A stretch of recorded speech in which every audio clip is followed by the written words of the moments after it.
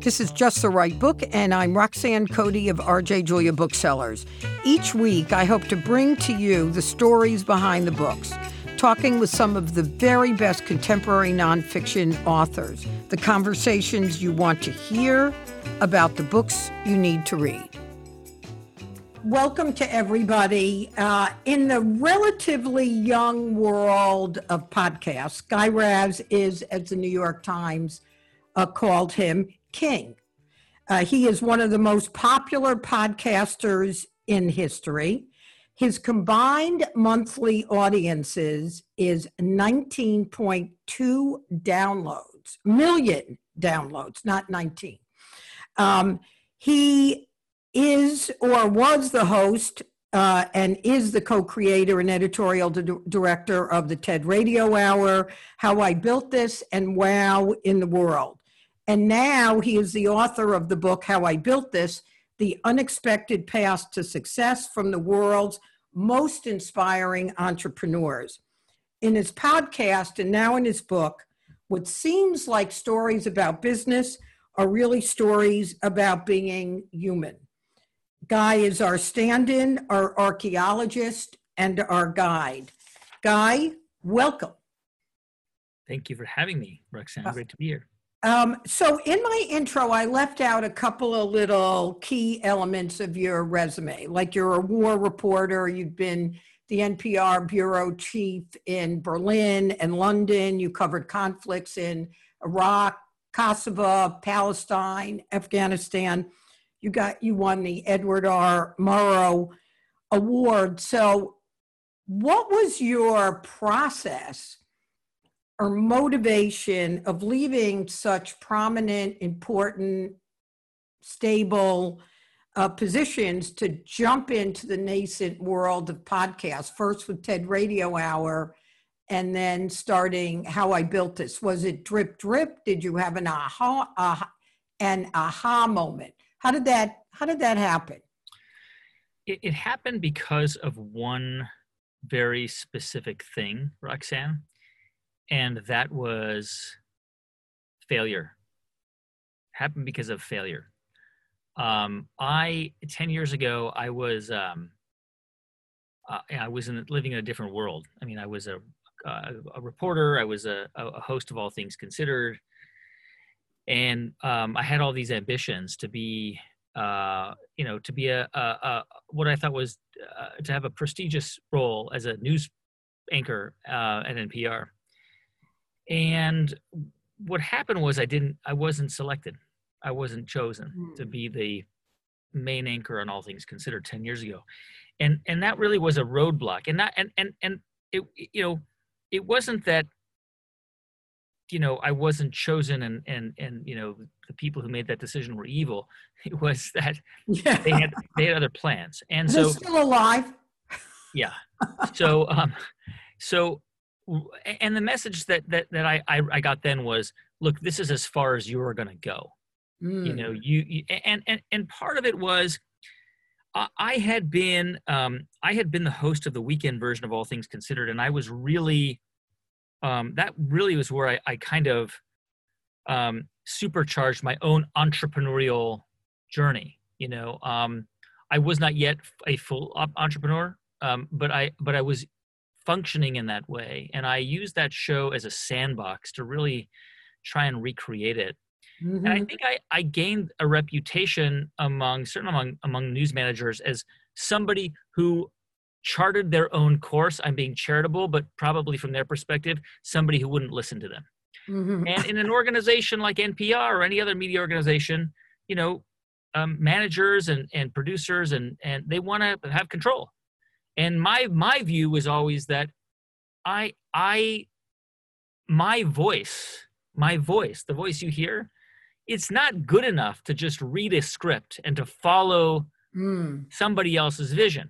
Yeah. If that were the case, I'd have the voice of Bob Edwards, who had the most beautiful voice. If you remember Bob Edwards. Yeah. I was not born with a great voice. What I brought to the air, what I brought to NPR News were my ideas. And that was my argument. So I never sort of functioned well in an environment where you sort of, there was this hierarchical structure, and the show head made the decisions and the hosts kind of went along with it. And so for a variety of reasons, I wasn't gonna be in the cards for me. That was about 10 years ago. And I had to make a decision. I had to decide what I was going to do with my life, because at that point I was 35. And I was still in a position where I could start over. I'd already been at NPR for 12, 13 years by that point.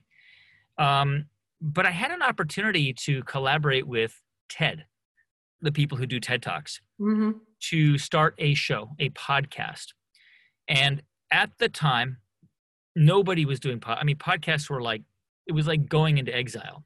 And when I left NPR News 10 years ago to go start a podcast, some of my colleagues at NPR, distinguished colleagues, were like, what are you doing? Yeah. Who listens to podcasts? Who listens to these What things? are you thinking? What are you thinking? You're the weekend host of All Things Considered. What are you thinking? And I thought the same thing. I was pretty scared too at the time, because I wasn't really sure what was going to happen. But you know what? I had two little kids, and I didn't care. I was just done with being part of the news. I was done with that part of my life. I had been in the news world for 15 years at that point. And I was really interested in creating something totally new and different. And I didn't care if nobody's going to listen to it.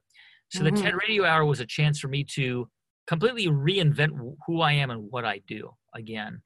And with that show, I decided I wanted it to be about what it means to be human. And that was really the core and the crux of that show. And we launched it. I launched it, I started working on it in 2012. And it, was a slow burn, but podcasting took off. And I found myself in a position a few years in where I was the guy doing it. I was there. I was one of these people doing it. And we had a big audience, and I never expected it. I mean, I thought it was going to be a year or two and I'd go find a job somewhere. I don't know, teaching or consulting or something. I didn't know.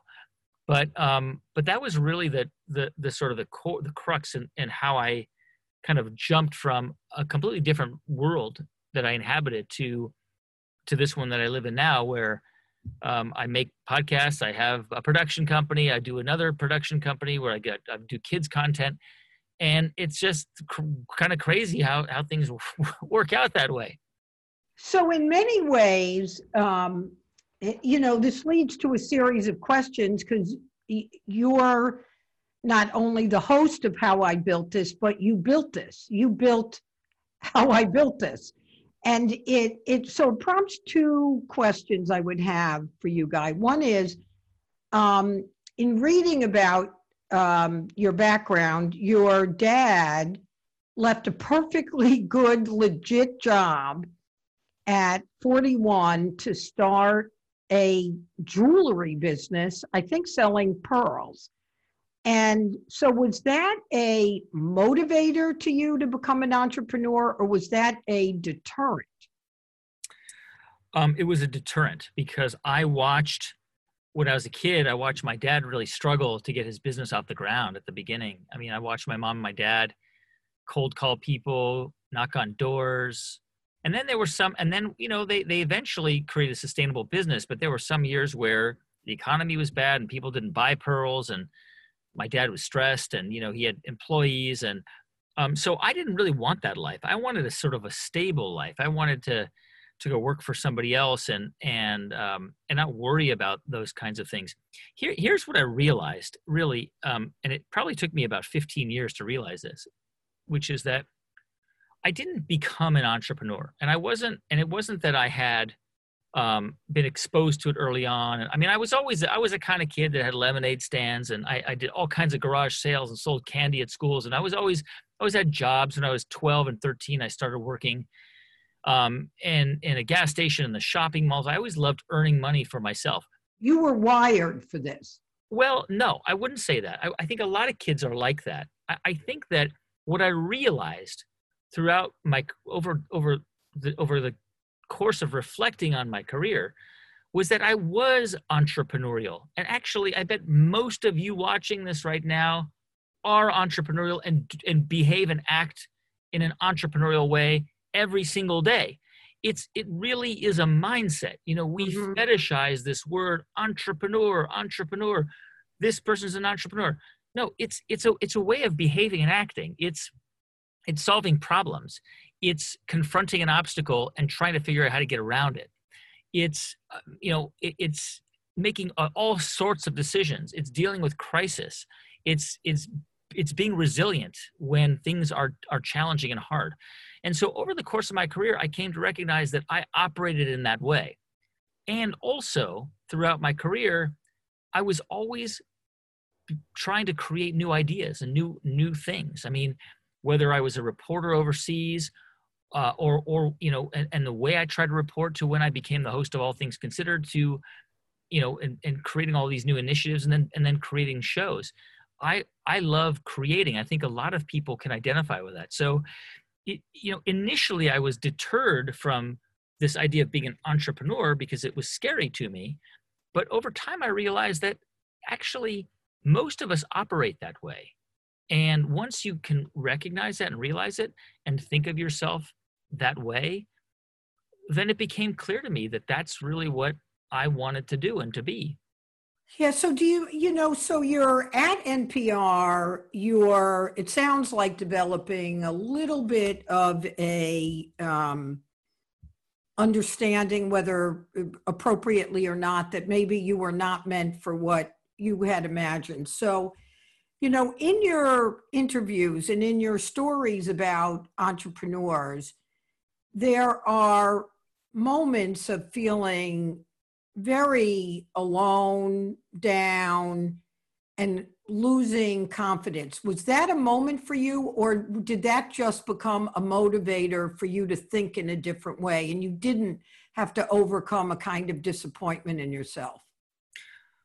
No, I mean, I have been to the depths and the bottom of the barrel. I mean, I have had so many moments in my career that where I thought I was kind of finished, and so many obstacles in front of me. I mean, when I came back, look, I went overseas to be a foreign correspondent when I was 25. I had a very early meteoric rise, which I now on reflection realize it doesn't mean anything, right? But at the time, it was exciting. I was on this fast track. I covered the Iraq War, and then I was recruited by CNN to be their Jerusalem correspondent to cover Israel-Palestine, right? I was on television for 2 years, and it was very interesting, but it wasn't for me. Now imagine I go back to the United States, and I managed to get back into NPR. And imagine I'm back at NPR. I had been a foreign correspondent. I'd covered 4 wars. I'd been to 30 countries at that point. I'd been CNN's correspondent, and I got back, and the foreign editor at NPR at the time, there was right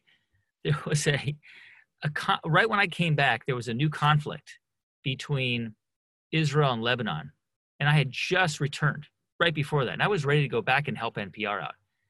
And the foreign editors had me write copy for the web. Whoa. And that was a hard moment for me, a very humbling moment, because I had come back. I was, a CNN correspondent, and here I am writing web copy. And it was a really difficult moment because it made me realize that I had to start from scratch. And that was a very important experience for me. And I did. I mean, I had to fight my way back in to find a job, and eventually got one covering the Pentagon. And after doing that for a few years, I really wanted to be the host of a show. But I wasn't able to, because at the time there were executives who made decisions about who was allowed to be a host of a show. And it was determined that I didn't fit the personality mold. I didn't have the right personality. In fact, what I was told was that I sounded too much like a military correspondent and a war reporter, and that I was too serious, and I didn't have what a traditional NPR host had or needed to have to be a host. So those were some of the moments that really kind of put me in a spiral, because when somebody you admire and respect tells you you suck, you believe them. And I believed that. And so there were many times in my career where I began to look outside of it, to say, yeah, I want to be a journalist, I want to be a reporter, but maybe I'm just not good enough. Maybe these people are right. But each time that happened, what I realized in hindsight was it was a kick in the butt. It forced me Mm-hmm. to try and take control over my career and stop handing it over to people to make those decisions for me, whether it was news executives or managers or whatever, but to actually say, you know what, I'm going to try and decide what I'm going to do with my career. And so when that happened, when I couldn't be the host of a show, I began to explore other possibilities, and I ended up finding this amazing opportunity to study at Harvard for a year as a journalism fellow, a program that they had there called the Nieman Fellowship. I applied for it and I got it, but I really applied for it because I thought that was my way out. That was my transition Mm-hmm. year out of journalism, but that actually was my year where I recharged and was kind of reborn as a journalist, and then was really able to get to the next level. And just so that we put a period on that part of it, it was you took a class while you were a Neiman Fellow, and the renowned case study approach that they use really ended up becoming. Share with us how that became sort of the pivot to how I built this. Yeah, it was 2008, so it was a long time ago. But I took a class for the first time in my life at a business class at a business school, and I was just astonished that the way students learned about business through the case study method. I thought it was so fascinating because case studies are essentially stories. Mm-hmm. And it became so clear to me that what I loved to do as a reporter, whether it was covering Iraq or Afghanistan or Israel, Palestine, wasn't the day-to-day bang bang news cycle. I was never interested in that. I saw a lot of gunfire. I was around a lot of bombs and explosions. That was not what I lived for. There are some reporters who live for that. That was not me. I'm not a cowboy. I lived for the stories of people who lived in those places. That's what I wanted to do. And that's what I was good at. I was not a good beat reporter, and I was not a good investigative reporter. I was a really good storyteller. And when I saw that that was how they were teaching business school, it became very clear to me that they do that because we learn from narrative. We don't learn as well when we are exposed to abstract ideas. We learn from stories of other people. That's what we retain. And so once I started to really get into this class and these case studies, it really planted the seed in my mind that I could do this in the format that I already am doing it in, which is Mm-hmm. audio. That maybe there's something there. So I kind of planted it in the back of my head, and it sort of stayed there, gosh, for another, I guess, 7 years Mm-hmm. before I came back to it. Guy, in your telling the story and in reading the book or listening to your show, you're bringing up something that I think is very tricky for people over the arc of their career. And that is when they're in a inflection point or a failure or a disappointment, there's a lot of voices, right? There's your parents, your spouse, your friends, your mentors. And often people are discouraging of people making change. They just generally are, I don't know, I don't think they mean badly, but they do. So as you've spoken to these entrepreneurs, or you think about your own experience, what is it that helps you choose the right people to listen to that jive with what's going on in the interior of your brain? How do you even begin to think about that? It's very hard, right? Because you are going to be exposed to all kinds of advice and all kinds of people telling you what to do. In my experience, I have found that it becomes intuitive. There comes a point where Mhm. you just kind of know that you have to do something. I mean, look, one of the examples I talk about in the book, which I think is so relevant to so many of us, is this concept of being scared of doing something, or of doing something that's dangerous, or doing something that's scary. Right. So for example, let's say you've got a job right now that is stable, that pays you well, that you get decent benefits, but you don't love it. It's not the thing that really gets you out of bed in the morning. And you have some idea in your mind of something you want to do with your life. And you always have. Maybe it's an Etsy shop. Maybe it's, I don't know, something that you want to create, right? Some idea you have. But you're too scared to leave that job because it's stable. Well, the question is, what's the bigger challenge here? Being scared to leave the job, or to stay in the job and risk never trying this thing that you wanted to do?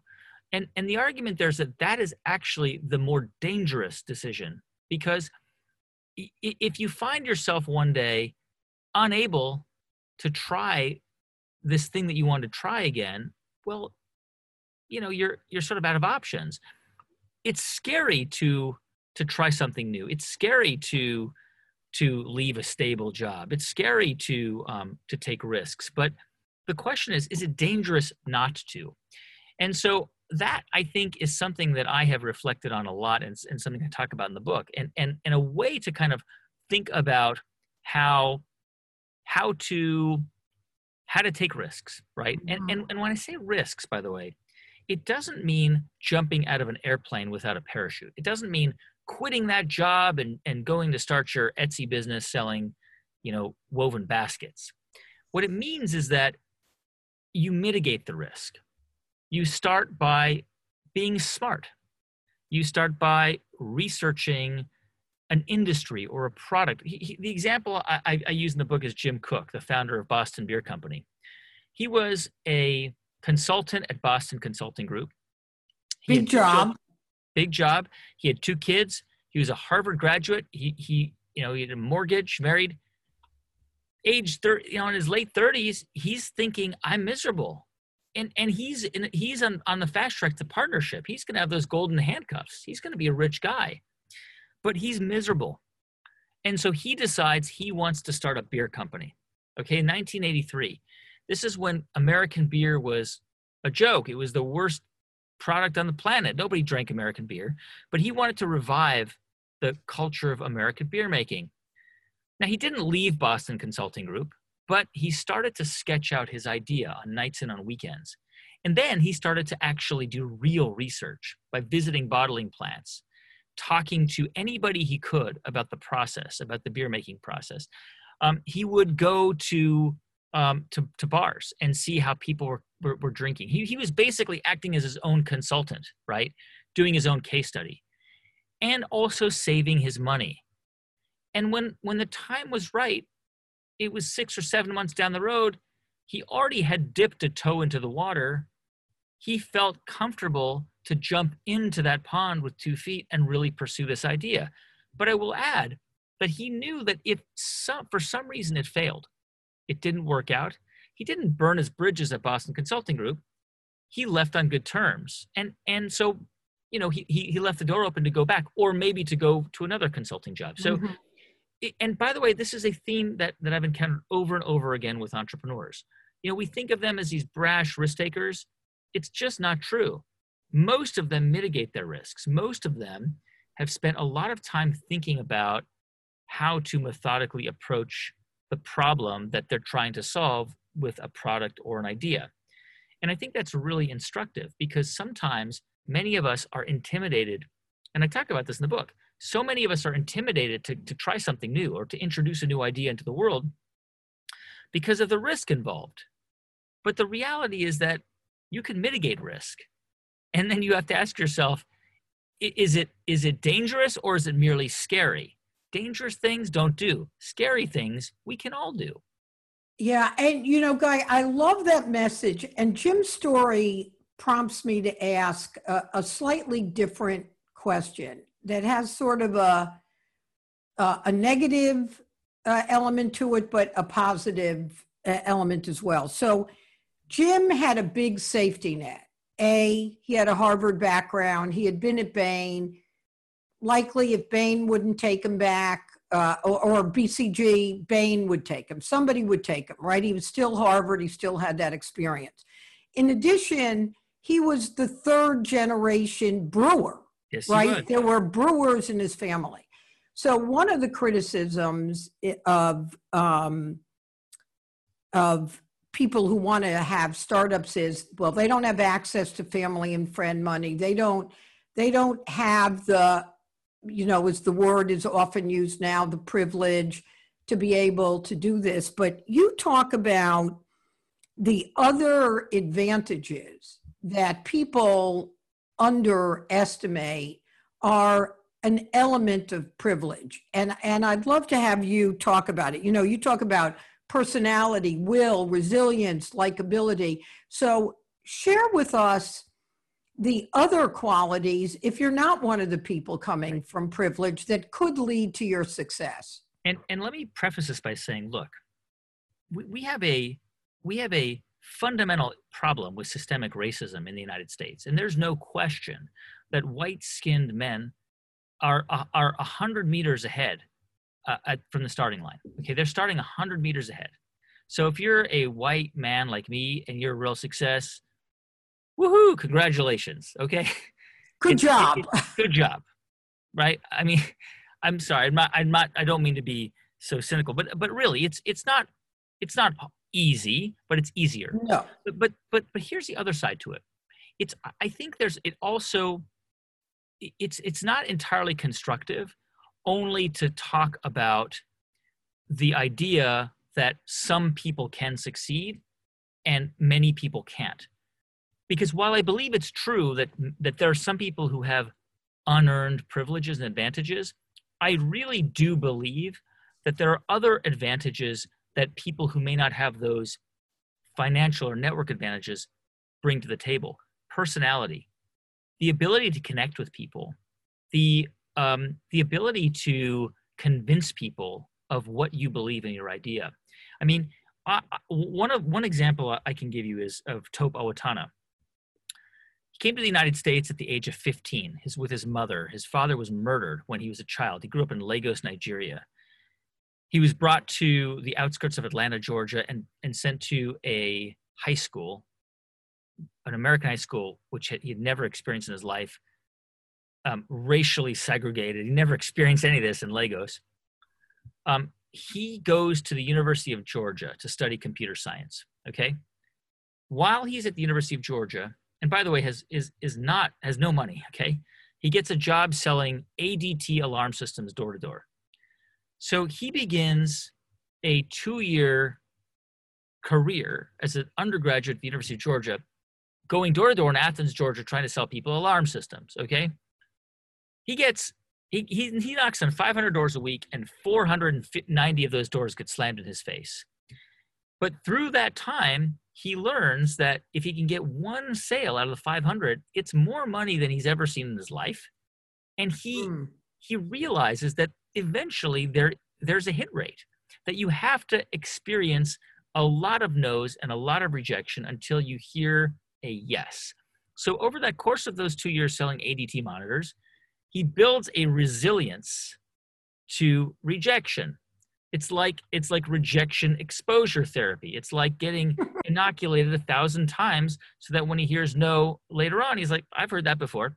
He then graduates. He becomes a sales rep for a travel agency and then for a series of software companies, where again, he learns how to play the game. He learns how to hear no and how to keep coming back, and becomes a very successful sales rep and saves all of his money because he really wants to start a business one day. And he goes through 3 phases of 3 different businesses. He starts a projector company. He then starts a barbecue company selling barbecues. Those both fail, and he actually lost a lot of his own cash because he saved over the Yeah. course of 9, 10 years, he saved a lot of money. He finally lands on an idea in his mind to create an online scheduling platform that would make it easier for people to schedule meetings with each other rather than go back and forth and back and forth. But he's not a developer. He has no connections to developers. What does he have? He has his 401k. He cashes it out. He pays the 10% penalty, and he takes the $100,000 he has saved, okay, over that time period, and he finds a computer program factory, basically, in Ukraine. He tells them his vision, and they build it for him. That product is Calendly today. It is an $80 million company. He owns nearly 100% of it because he could not raise a penny for it. Right. He was a black man in Atlanta, Georgia, trying to convince people to believe in him, and he couldn't find any investors except one who gave him a tiny amount of money. The sheer force of will and also his experience as a salesman gave him the tools to create this business. Now, I'm not saying anybody can do that easily. No. What I'm saying is it's important to talk about these stories. And one of the reasons why I'm so focused in the book and on the show in talking about women and entrepreneurs of color isn't to be politically correct. That's not why I do it. I do it because I want women and people of color listening to the show to hear themselves in those stories and to say, oh my God, I can do that too. And we do hear that. When we have an episode like we just did, last week about a black entrepreneur, we hear from black entrepreneurs who say, I saw myself in that person and I think I could do that too. That's what fires me up. I have a huge platform. I reach 3.5 million people a week on how I built this. If I can inspire, more entrepreneurs to come online, more people to think entrepreneurially, that's incredible. Like, there's no other job I'd want in the world. And I get that.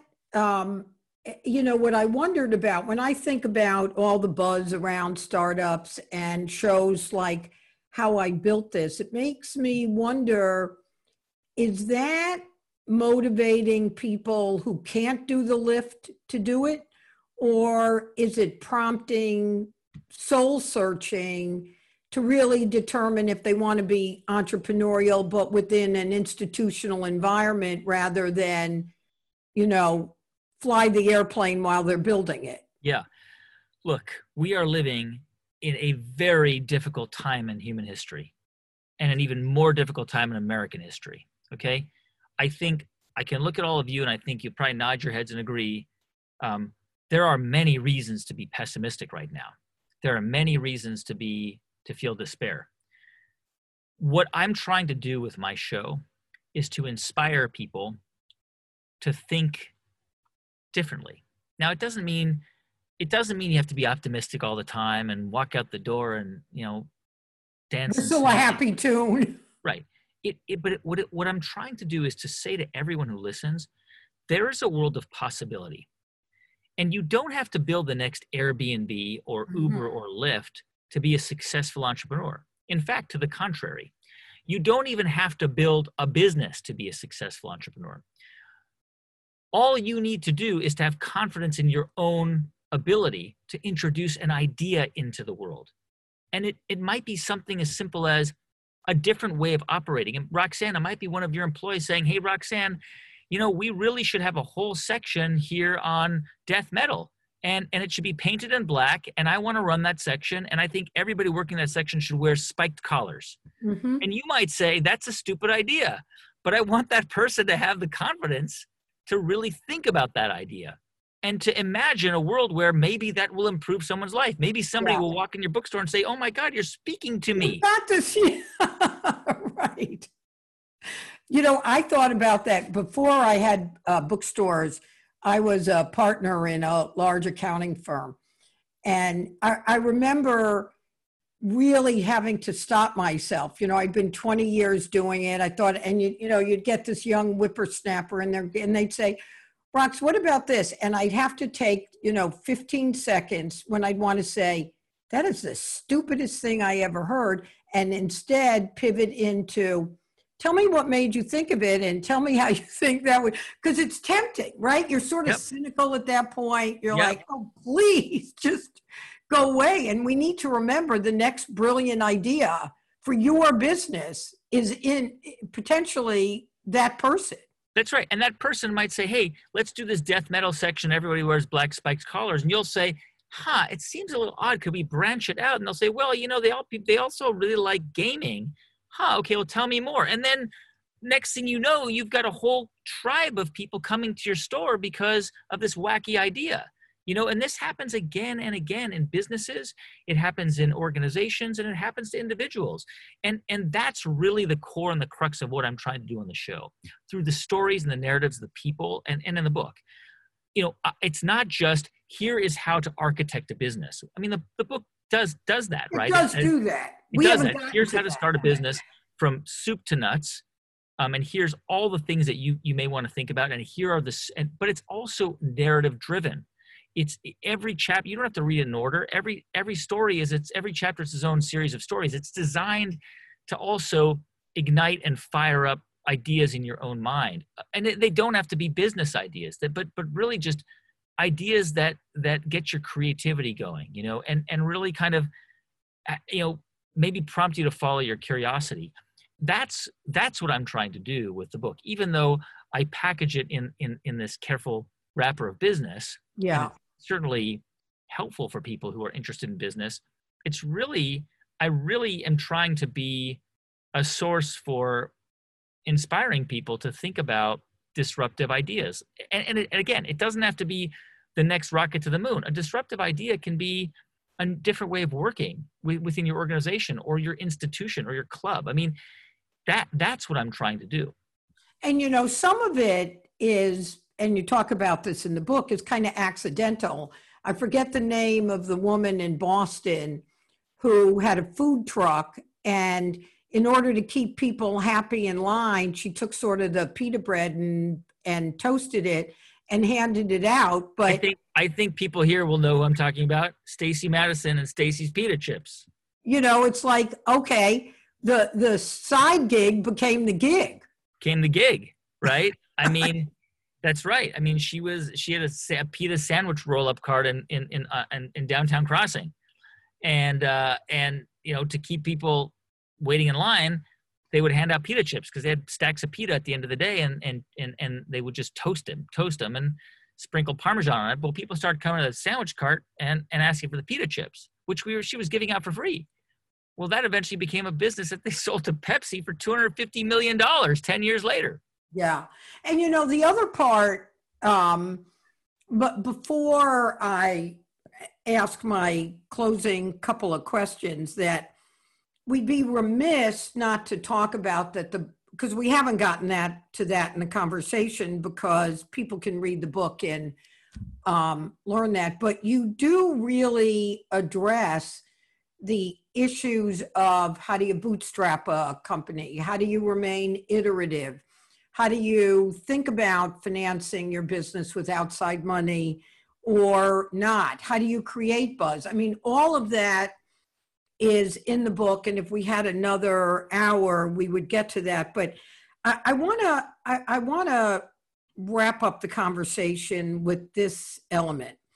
You close many of your interviews and ask your guests, to what extent do they feel luck played a part in their success, compared, as opposed to hard work or skill or intelligence? What is it about that question that you think reveals something about the person that might not have otherwise gotten revealed?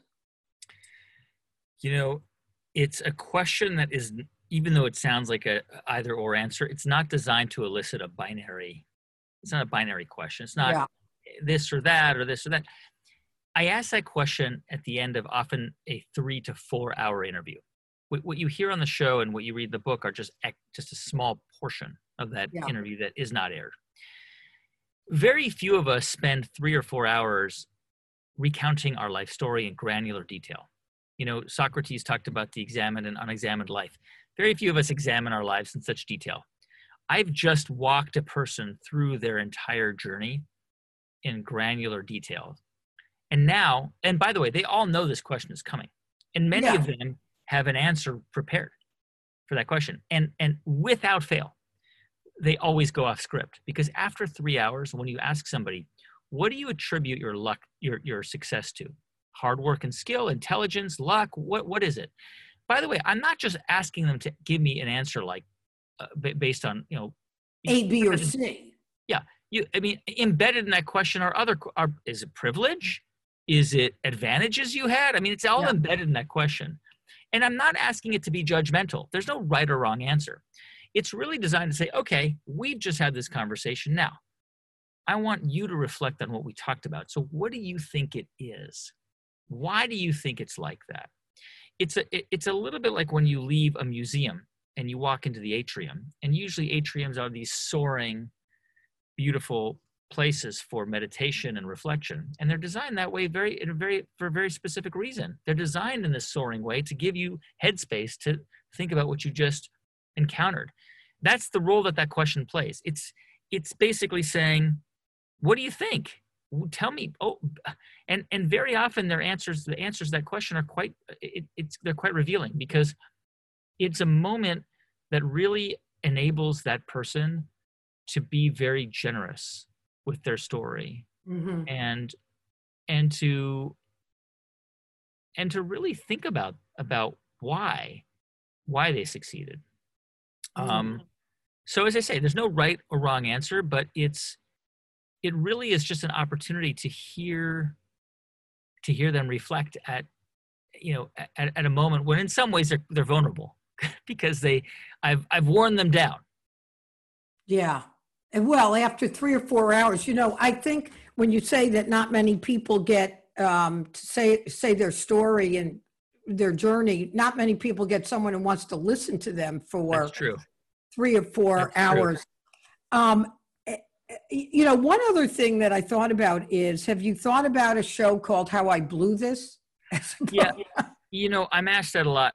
No, because nobody would listen to that show. And it's not what you want. It's not what I do. And my show is not success fetishization. Yeah. I focus on failure. But the people who come on the show were successful. And that actually is the carrot to bring you to the show, to listen to their failures. Because I want you to hear these people you admire and respect and know that, like you and me, there was a time in their life when nobody would take their call. Because I remember that. I remember that time in my life. I remember trying to convince people that I could do this, that I can actually do this. Just give me a chance. I remember that. I remember it like it was yesterday. Yeah. And that's key. That's crucial. So how I failed this, there are shows like that out there. Not your gig. It's not my gig. Yeah. So, Guy, we've only spent 47 minutes together, not 4 hours. But of course, I have to ask you that question. Yep. What role do you feel that luck played in your success, or intelligence or skill or privilege? Or how did you get here? What was the ingredient for you? Look, I am simply by the fact that I was born a white man in America, I had this unearned advantage, right? My mom and dad came to this country in the early 70s, and they made a life for themselves and their children, and that's something to be commended. When I came to NPR in the 90s, my parents didn't even know what it was. I didn't grow up listening to NPR. I didn't grow up in a family of intellectuals. I grew up in a family of working people who got jobs and wanted to make a living. I have had the advantage to become educated in a way that my parents didn't, because I had that choice, because I didn't start all over again in the United States. I had the great luck to go to a barbecue 20 years ago and see somebody there who wasn't supposed to be there, who I then met up 4 days later by chance, who is now my wife of 20 years, 15 years, who I've been with since, who is my most important, sort of intellectual outlet. I mean, she's the person I run every idea by. I wouldn't be doing How I Built This if it wasn't for her, because my first stop is her, and to consult with her. She's a lawyer. She's so smart. So there's a lot of luck embedded in all of our experiences and chance and opportunity. I think we all at some point will encounter luck or the opportunity to capture it. And the question is, are you ready for it? And I don't think I'd be here right now if I didn't go to that barbecue 20 years ago. So luck to me is a big part of it. Yeah. Well, Guy, we're at the limit of our conversation. I can't thank you enough for taking the time to be with our guests here and record it for Just the Right Book. We've been talking with Guy Raz, the author of How I Built This, and, keep on inspiring everybody to do things they don't think they can do. We need more of that. We've been talking with Guy Raz, the author of How I Built This, The Unexpected Path to Success from the World's Most Inspiring Entrepreneurs. You've been listening to Just the Right Book with Roxanne Cody, brought to you by LitHub Radio. Produced by Roxanne Cody, Michael Selleck, Johnny Diamond, and LitHub Radio. Our editor is Justin Alvarez. The original theme music is by Kurt Feldman. You can subscribe to us on Apple Podcasts, Spotify, Pandora, or wherever you listen to podcasts. I'm Roxanne Cody, and thank you so much for listening.